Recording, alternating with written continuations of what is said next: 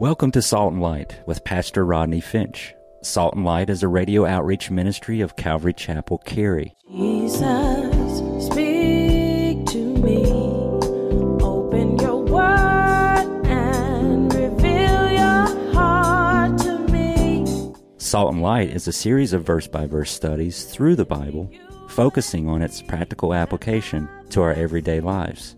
Salt and Light is recorded live at Calvary Chapel, Cary in Apex, North Carolina. Stay tuned. At the end of the program, we will give you information on how to contact us, so be sure to have a pen and paper ready. Today, Pastor Rodney will be teaching from the book of Acts, chapter 10, so grab your Bibles and follow along. Now with today's teaching, here's Pastor Rodney. If you were with us last Sunday, Linda Randall, off the chain. Wasn't she really good? Clap your hands if you thought she was awesome. Wasn't she awesome? Just her heart of ministry, she was just wonderful. And sweet sister, just the same in the pulpit as in the stage as she is and at dinner. And we just had a wonderful time. She was great. And if you were here, we were dealing with the last part of Acts chapter 9, as you well know. And I told you that as we move into Acts chapter 10, that Acts chapter 10 is a remarkable turning point in the book of Acts. Now, up to this point, give me your attention, up to this point, from Acts chapter 2 to Acts chapter 10 is approximately 8 to 10 years. And in these 8 to 10 years, in the life and the birth of the early church, a lot of things have happened.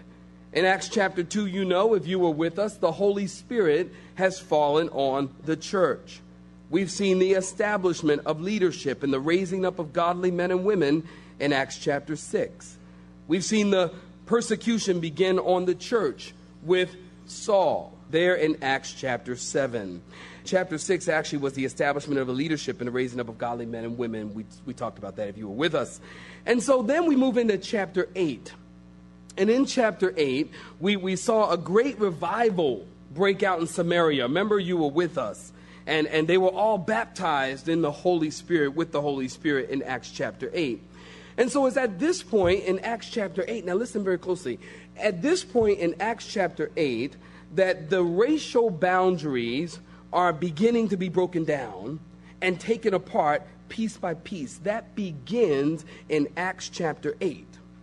And then we move on into Acts chapter 9, and we've seen the persecutor, Paul the apostle, turned preacher. Remember that when he was saved in Acts chapter 9? And then we've seen the persecutor become the persecuted as his friends and his colleagues seek to kill him there in the latter part of Acts chapter 9. Now, in Acts chapter 10, God even goes further to break down those walls of racism and discrimination as the gospel now in chapter 10 goes to the Gentiles.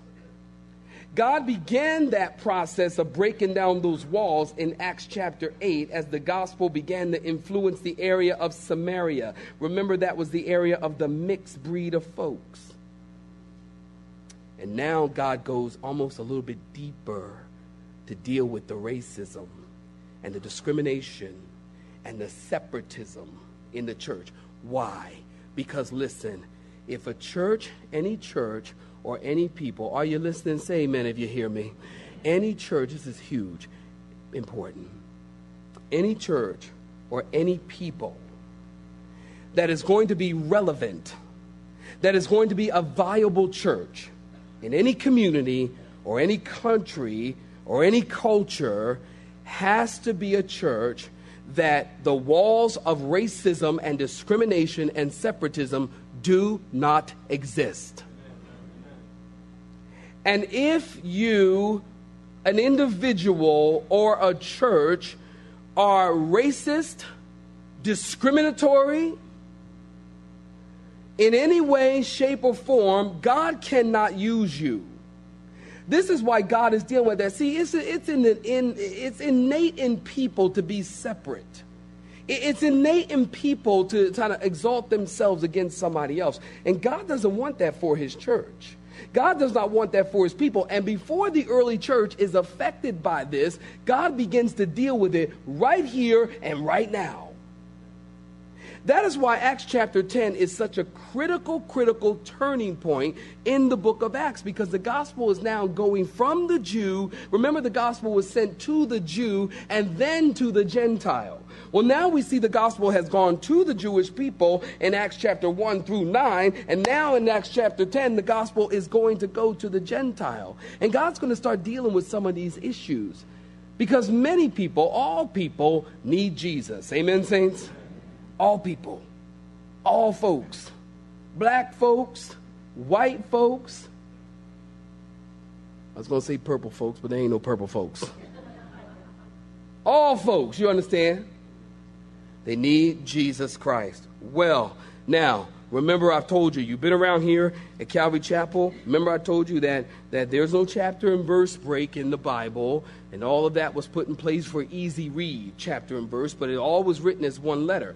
So before we get into Acts chapter 10, we got to go back and look at verse 43, if you will, of Acts chapter 9. So back up just a little bit and look at Acts chapter 9, and we pick up our study this morning in verse 43. Saints, if you're with me, say amen. And so it was that he, Peter, stayed many days in Joppa with Simon, a tanner. Now in chapter 10, verse 1 through 8, we'll read, there was a certain man in Caesarea called Cornelius, a centurion of what was called the Italian regiment, a devout man, and one who feared God with all of his household, who gave alms generously to the people. And this guy, he prayed to God always. And about the 9th hour of the day, he saw clearly, note this, saints, in a vision, an angel of God coming in and saying to him, Cornelius. Man, that must have been a trip. You're laying there, praying. All of a sudden, an angel shows up and says, hey, Rodney. Be like, this is weird. Cornelius, yo, bro. And when he observed him, in verse 4, he was afraid, I would be too, and said, what is it, Lord? And so he said to him, your prayers and your alms have come up for a memorial before God. Now send men to Joppa. Here's what you're to do. Send men to Joppa and send for Simon, whose surname is Peter. He is lodging with Simon, a tanner, whose house is by the sea. And he will tell you what you must do. And when the angel who spoke to him had departed, Cornelius called 2 of his household servants and a devout soldier from among those who waited on him continually. So when he had explained all these things in verse 8 to them, he sent them to Joppa. Now, stop right there. Give me your attention. If you were with us last week, we saw Peter had come to Joppa. Remember? And God used him to raise Tabitha from the dead. You know that if you were with us.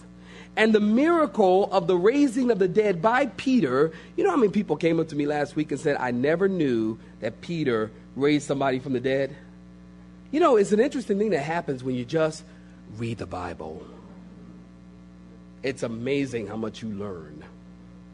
Amen, saints? And it's a wonderful thing. And so Peter, he raised this woman from the dead, and this miracle became known throughout all of Joppa. Now, after the miracle, we talked about this last week, after the miracle in verse 43, Peter stayed many days in Joppa with a man named Simon.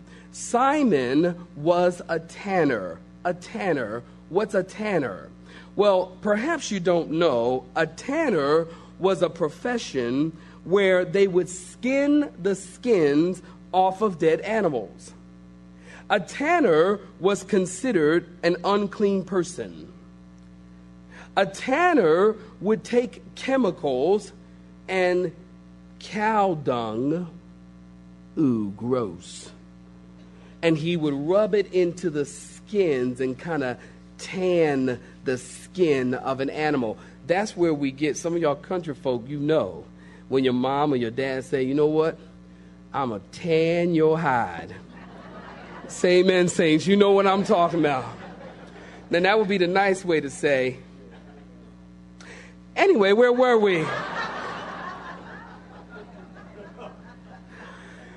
And then, he would, rub that skin and rub that hide.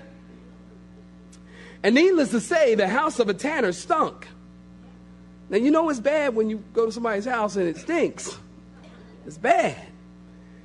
So a tanner now considered unclean. Get this, according to Jewish law, did you know a tanner had to live 50 paces outside of the town, and he had to live downwind? You understand? Get this, if a Jewish girl married a tanner and didn't find out until after the wedding, she could legally divorce him. If a tanner or if a guy woke up one morning, and you know how you just decide you're going to change professions? Well, if he woke up one morning and said, you know what, honey, I think I want to be a tanner.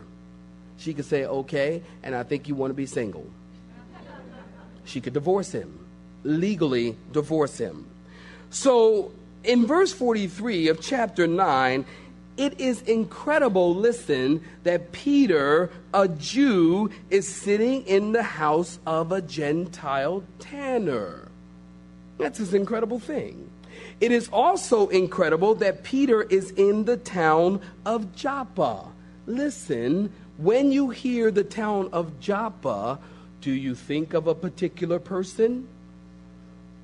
You think of anybody? Go ahead, don't whisper, y'all in church. Go and yell it out. Jonah, yeah. People don't want to yell out in church in case they're wrong. They're like, Jonah. Jonah? Jonah. Yeah, Jonah. You got it. You think of Jonah. You know the story. We all know the story. We've learned good theology from VeggieTales. We know the story.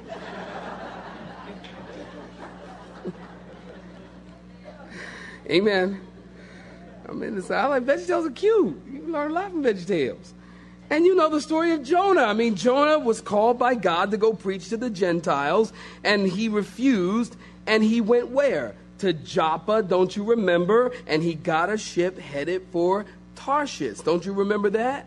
And while he was going there, they threw him overboard, and he was swallowed up by a whale, and he was barfed up on the beach. Remember I titled my sermon, Barfed Up on the Beach? Remember that? Which is proof you can't keep a good man down.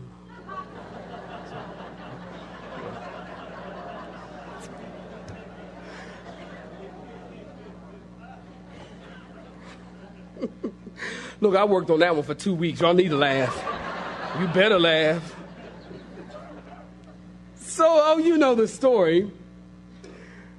So Joppa's an interesting place. Now, Peter is in the town of Joppa. Peter is with Simon. Simon lives in the town of Joppa, and he is there for many days. Now, in the Jewish culture, the Jewish people, religious Jews, were very discriminatory against tanners, as I mentioned. But not only were they discriminatory against tanners, but they discriminated against Gentiles. So we have Simon, if you will, he's got a double whammy because he's a Gentile and he's a tanner. Tanners work with the dead, with dead bodies, and religious Jews were not allowed to touch dead bodies or they would be considered unclean for many days. Religious Jews taught, get this, that Gentiles were only created. Gentiles, that'd be you and me, unless you were a Jew.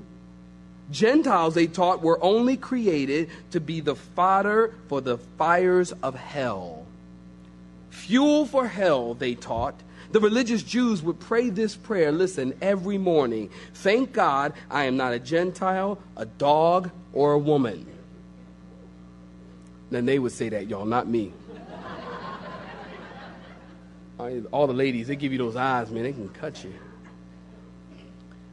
So what's going on here? What's going on, Rodney? What we have here is, listen close.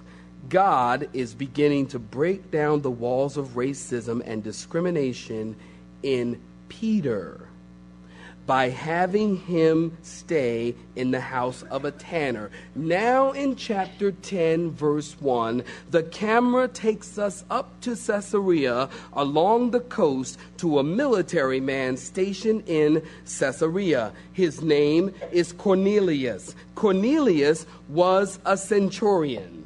Now listen close. In the first century, the centurion was the backbone of the Roman army. In the Roman army, here is their kind of structure in their military structure.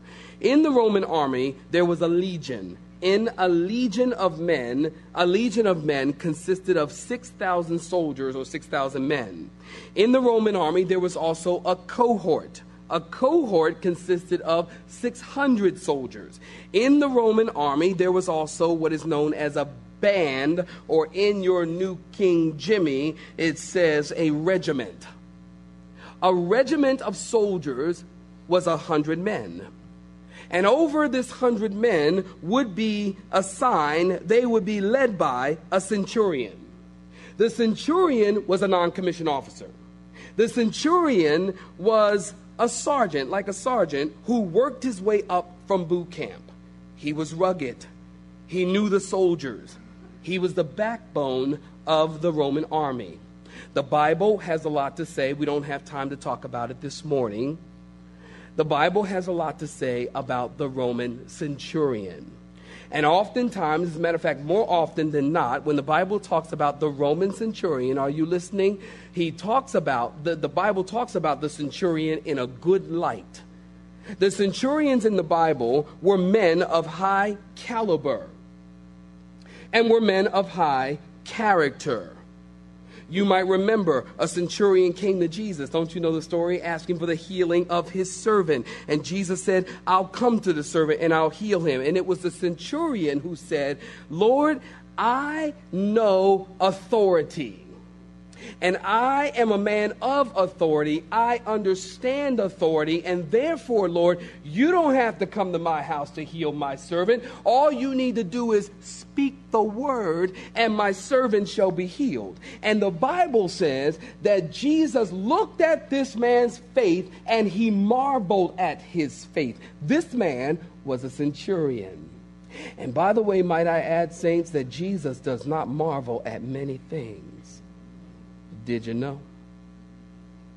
He didn't marvel at many things, but at this centurion's faith, a Gentile. Jesus, the Bible says, he marveled. And he said, I've not seen this kind of great faith in even my own people, in all of Israel. Centurions are in a good light in the Bible. Don't you remember the story as Jesus is on the cross? And the weather changed, and there was darkness, and there was an earthquake, and the centurion said, truly, this was the Son of God. That was a centurion. So in the Bible, centurions were men of quality. They were men of high caliber. They were men of integrity. They were men of strength and character. And I bring this to your attention this morning because as I look at the church today, listen to me, as I look at the church today, I see a need for more centurions. Don't you find it a little odd that the church is largely made up of women? You know, statistically, there are more women in church than men. And as you look at various ministries, and maybe even you watch Christian television, and you look in the audience, the churches are full of women. You know, I believe that honestly, if all of the women around the country decided that they were not going to go to church on any particular Sunday, do you know church will probably close? The women are doing all the work in church. Ladies, y'all need to say amen. I'm just trying to help you. I'm trying to help you. And don't misunderstand me now. There is value with women in the church, and women need to be serving, and the Bible has a lot to say about women in the church, but the Bible also has a lot to say about godly men, centurion type of men. And honestly, saints, I got to tell you, in this particular church, let's talk Calvary Chapel here, just this one, I can say as a pastor, I am blessed beyond all that you could ever think to see that in this church there are so many godly men who love the Lord. As a matter of fact, as I look at this audience right now, and I did it first service and I'm looking at it right now, I would venture to say that this church is probably about 50-50 of men and women in this room right now. And I thank the Lord for that. This church is full of godly men, centurion-type men, men who love the Lord. And I'm happy about that because contrary to popular opinion and media propaganda, God is still looking for good men. God is still looking for centurion-type men. God is still looking for men who will stand up and be men. Contrary to popular opinion, it is a good thing to be a godly Christian man.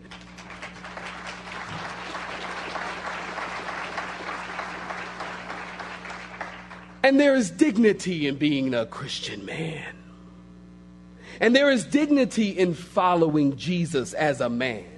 And there is masculinity in following Jesus as a man. Don't you remember when Pilate brought Jesus forth? What did he say? He said, "Behold the man." He didn't say, "Behold the wimp." He didn't say, "Behold the wuss." He didn't say, "Behold the man." Pseudo man. He said, "Behold the man." You see, Jesus was a very masculine yet gracious, very masculine yet kind, very masculine yet gentle, very masculine but yet compassionate, very masculine but yet loving man. He was a man. And I don't like the movies that picture Jesus as some girly man. He always meek and mild. Just meek and mild. Just meek and mild. Never get upset. And when he does get upset, it's always, well, I don't like it when you sell things in the temple. You're making me upset. They got Jesus sound like Michael Jackson or something. I mean, what's up with that? Come on, man, people, come on. I don't like it. I just don't like it. There's a problem with that. There's just a problem with that. There's a problem with that. I mean, there is a problem with that. Jesus was a man. Jesus was strong and yet a man. And we need to be strong men of God.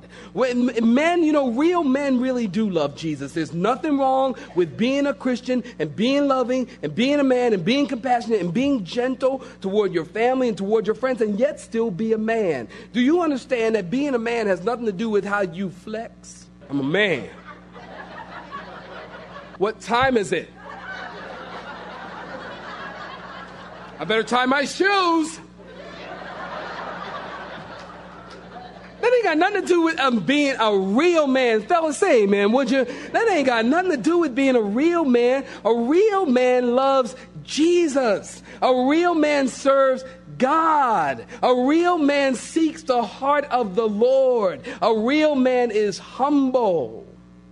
A real man knows how to humble himself under the mighty hand of God so that God can lift him up, so that God can give him the things that he needs to be the husband, the father, the uncle, whatever you got to be. God will give you that. This Cornelius, now here, he's on duty in Caesarea. He's over 100 men. And the Bible tells us that, you note this here, he is a devout man who prays and he gives a lot of money to the poor. Now, you don't want to miss this. Listen closely. Although he is a devout man, although he is a religious man, although he gives to the poor, although he prays daily, you want to note this, he wasn't saved. He wasn't saved. You see, God sends Peter to him so that he can be saved. Now, oftentimes, we hear a lot about people who say, I'm a good person and I'm very religious. We all know people like that say, I'm very religious. You ask them if they're a Christian, they tell you they go to church. You ask them if they're a Christian, they tell you that they're religious. We all know people who say that, I'm a good person and I give to Jerry's kids and I do all of the right things and I'm a good person. Listen, goodness never saved anyone. And religion cannot save you. Jesus said to Nicodemus, don't you remember when Nick came to Jesus at night? Nick at night. That's my favorite. He said what? You must be born again. He didn't say it's okay to be a good person. Jesus said you must be born again. There are plenty of religious people who pray daily and torture their bodies and give to the poor, but they need to have their sins forgiven. So while devout Cornelius is praying, in our story, an angel showed up and said, Cornelius, God has taken notice of your prayers. Notice in verse 9 of chapter 10. Are you there? Say amen. The next day, as they went on their journey and drew near the city, Peter went up on the housetop to pray about the 6th hour, and then he became very hungry, and he wanted to eat. You have been listening to Salt and Light, a radio outreach ministry of Pastor Rodney Finch and Calvary Chapel Cary, located in Apex, North Carolina. Join Pastor Rodney Monday through Friday at this same time. For information regarding service times, you can contact us at 1-800-293-0923. That's 1-800-293-0923. You may listen to today's broadcast in its entirety by visiting the media library on our website at cccary.org.